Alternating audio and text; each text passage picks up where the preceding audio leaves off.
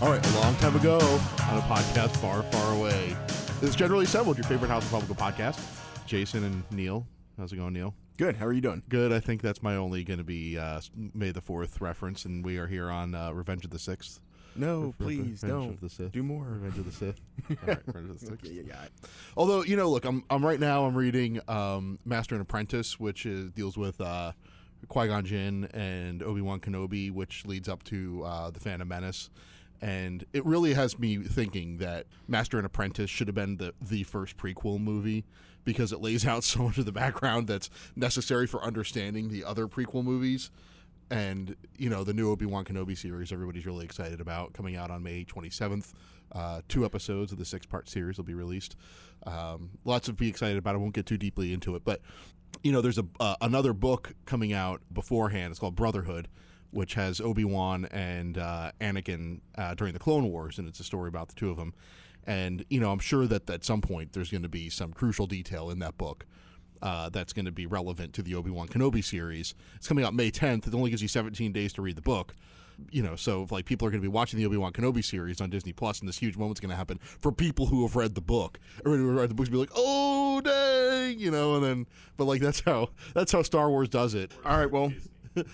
No, Star Wars, because actually Master and Apprentice and the prequels came out. So, but Master and Apprentice is only canonized because it is part of it's like the prequel to the prequel trilogy. And then there's an audio book called Dooku Jedi Lost. Neil's like, he's looking at the clock. Well, all right. Well, shout outs for shout outs. Nick Kratz, who advocates for intellectual disability providers at PAR, is going to love the first 3 minutes of this podcast. And if we have anybody else still listening, we cut taxes. Yeah. All right. Or we voted to cut taxes. Well, hey, look for the spin-off podcast, Jason Talks Star Wars. So, yeah, we did cut taxes last week, and we passed historic school choice legislation, and we took on violent crime in Philadelphia in a very serious way. Who would have known? It's quite the trifecta, to be honest with you. Yeah. It was quite the week. And before that, the week before that, we continued to reduce the size of the session before that, continued to reduce the size of government by getting rid of pandemic waivers and extensions, making them permanent. We passed legislation to jumpstart our energy industry, and we got the Commonwealth out of investing in Russia and Belarus. And we passed a bill to ban lawmakers from taking state-owned vehicles, which actually not a single member of our caucus actually has one. And then this last week, we passed online transparency in the reporting of expenses. Wow. That a heck of a couple of weeks. We're going to do a budget. Yeah, well, maybe. Yeah. If Tom Wolfe comes down from the moon. Yeah, but you know what? Look, I think let's just take a look at this in perspective. So, for the first time in 30 years, maybe longer, we passed a real tax cut, dropping the CNI from 9.99% down to 8.99% with additional triggers that might lower it in future years, right? Mm-hmm. So we might be at a place where we're even lowering it more. And why is that important? You often hear that the sticker price on our CNI is kind of like a red flag right at the border of our state for businesses that would otherwise come here, invest, grow jobs, create family-sustaining jobs, and invest back in our communities too. So it's an important first step. You're absolutely right. I mean, actually, the corporate net income tax rate has been 9.99 since 1995. It's quite a long time. Actually, it's over 20 years. So it actually adds on to some other stuff that we've done. In addition to passing reductions in the corporate net income tax, we moved a package of bills that would help. 7 bills that would help with our small businesses. Yeah, tax fairness and simplification. Right, and also undoing a Rendell era paperwork burden on small businesses, where under Governor Rendell, cutting red tape as a one-time revenue source, he, instead of businesses just collecting sales tax and then sending it into the state, Rendell said, yeah, you know what? I think businesses should have to estimate what they're going to collect in sales tax, prepay it to the state out of their pocket, and then submit paperwork, short it all up later. So Jesse Topper actually had a bill that would undo that and go back to the system where businesses collect sales tax for the month and then send it into the state. Much more simple. And for a lot of small businesses, that's going to reduce a lot of red tape and make things much less complicated, and maybe even, take away the requirement that they have a CPA do all this stuff for them. Yeah, and look, okay, so let's talk about some of the other stuff we did in context of another big news item that happened just this last week, which was the leak regarding the U.S. Supreme Court's potential overturning of Roe v. Wade. And something that I've been saying to reporters when I've been asked about this, and you can imagine there's a lot of people who've been interested, is, the House Republican caucus has led General Assembly, really, the whole body, in passing significant pro-life legislation that respects both the dignity of the born and the unborn. So if you look at, let's talk about the unborn legislation that we've taken on. Representative Kate Klunk, who was our guest last week, had legislation that would limit abortions for those seeking an abortion because their fetus was diagnosed with with Down syndrome. Mm-hmm. Representative Frank Ryan had legislation that respects, gives mothers and parents an options, about how to dispose of fetal remains, and really provides for the dignity of the fetal remains disposal. So really significant legislation there. But, look, this pro-life legislation and doing things that are pro-life does not stop just with dealing with the issue of abortion. Another big bill we passed this last week, the Lifeline Scholarship Bill, building strong communities, providing education opportunity for children, creating investment in Pennsylvania through things like lowering the corporate net income tax, building communities, making neighborhoods stronger and families stronger. All of that is strong pro-life legislation. Doesn't have anything to do with abortion. Right. And that's the stuff that we have been and will continue to pass. But this Lifeline Scholarship Bill that we passed last week along a bipartisan vote was very significant.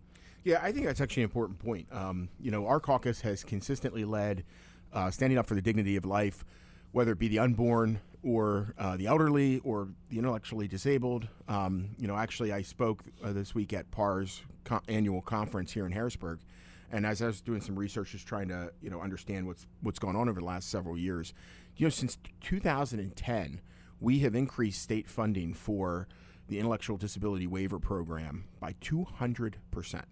I mean, that's a significant increase in investment for those programs, for those individuals living in our communities, and that's all been done by Republican leadership. And so I think, we put our money where our mouth is, and we support, those who are in the most need in our communities and support dignity of life all the way through. Again, this is all about, and I think this comes down to a fundamental difference in how Republicans and Democrats see things, because they go, oh, you don't enhance welfare programs, and you don't do this, so you don't respect mothers, you don't respect babies. But, just because we have a different view about how you grow families stronger, about how you create opportunities for children, about how you ensure that there's healthcare options available for mothers and families. And I'm a little reluctant to share this, but when we were going through our adoption experience, one of the things that they went through in the classes you need to take is an explanation of why the number of adoptions have decreased, and adoptions have decreased significantly over the course of the last 15, 20 years. And, they say it's not because of the number of abortions increasing. It's actually because government has done such a good job of supporting single mothers and parents and families, and a reduced stigma of being a single parent, that people are just not choosing to make that decision to make an adoption plan for their child. There are resources out there for people to take this on when they didn't think they would be able to. There are so many options out there that have become available due to good policy, respecting children, respecting mothers, standing up for families, creating opportunities, that this is a comprehensive look at what it means to be pro-life. It just doesn't have to deal with abortion. Let's talk about one other thing I think that was big this week, which was our surplus numbers. Yeah. I mean, April revenues came in a whopping $1.8 billion above estimate, which is just kind of mind-boggling. We've never seen numbers like that. But one thing that's important to understand about it is $1.1 billion of that came in from PIT annual payments, which means it was actually money earned in 2021 that's finally coming in because people filed their taxes. So while it's significant, it is a little bit of a blip that doesn't indicate growth in the current month. It actually indicates that 2021 was better than we thought it was going to be. But there's also concern on the horizon, right? So in the first quarter of the year, GDP actually shrank. Yes. And that's a concern. Yeah, we're in a contracting economy right now. Right. And you still have record inflation. I think year over year, it's 8.5% inflation, which right. is And wages are only up 5.5%. So wage growth is not keeping up with inflation. right. And the other thing is, like, when did rainy day fund become a dirty word? I think Democrats forget like what a rainy day fund is because under Rendell, he spent it all. And we haven't really had a rainy day fund since. Now we're thankfully back in a fiscally responsible position where we have some money in reserve for when the next recession happens. You remember when Rendell spent all the money during the 2008 recession, Governor Corbett comes into office, and he's staring at a $4 billion budget deficit. Yeah, with no backup. With no backup. Yeah. There was no change. You know, Rendell had spent everything and more. And Yeah, the cupboards were bare. so what happened? Corbett had to cut programs because he wasn't going to raise taxes.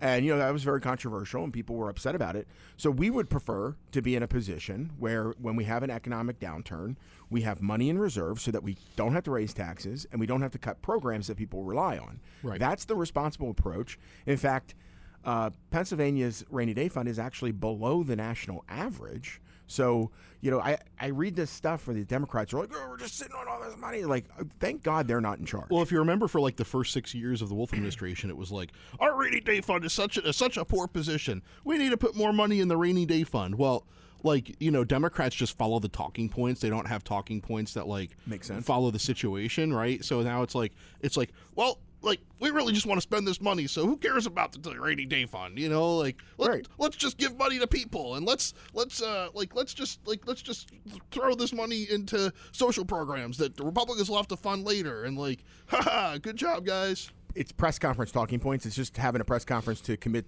to tell somebody, hey, I'm forgiving you money, even though you know you can't deliver on it. Right. And we've talked about this before. There's about $2.1 billion in the federal relief funds that are left that haven't been spent.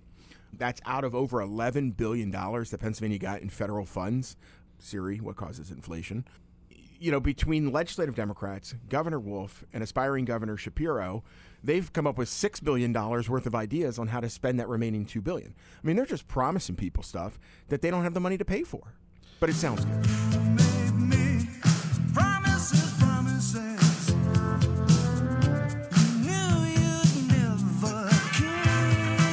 But no, like, when you don't have plans, like, that's all you do, right? Like, you promise people a bunch of stuff that you're not responsible to deliver on, and then you just blame everybody else for not delivering on the promises you made that you can't actually deliver on yourself.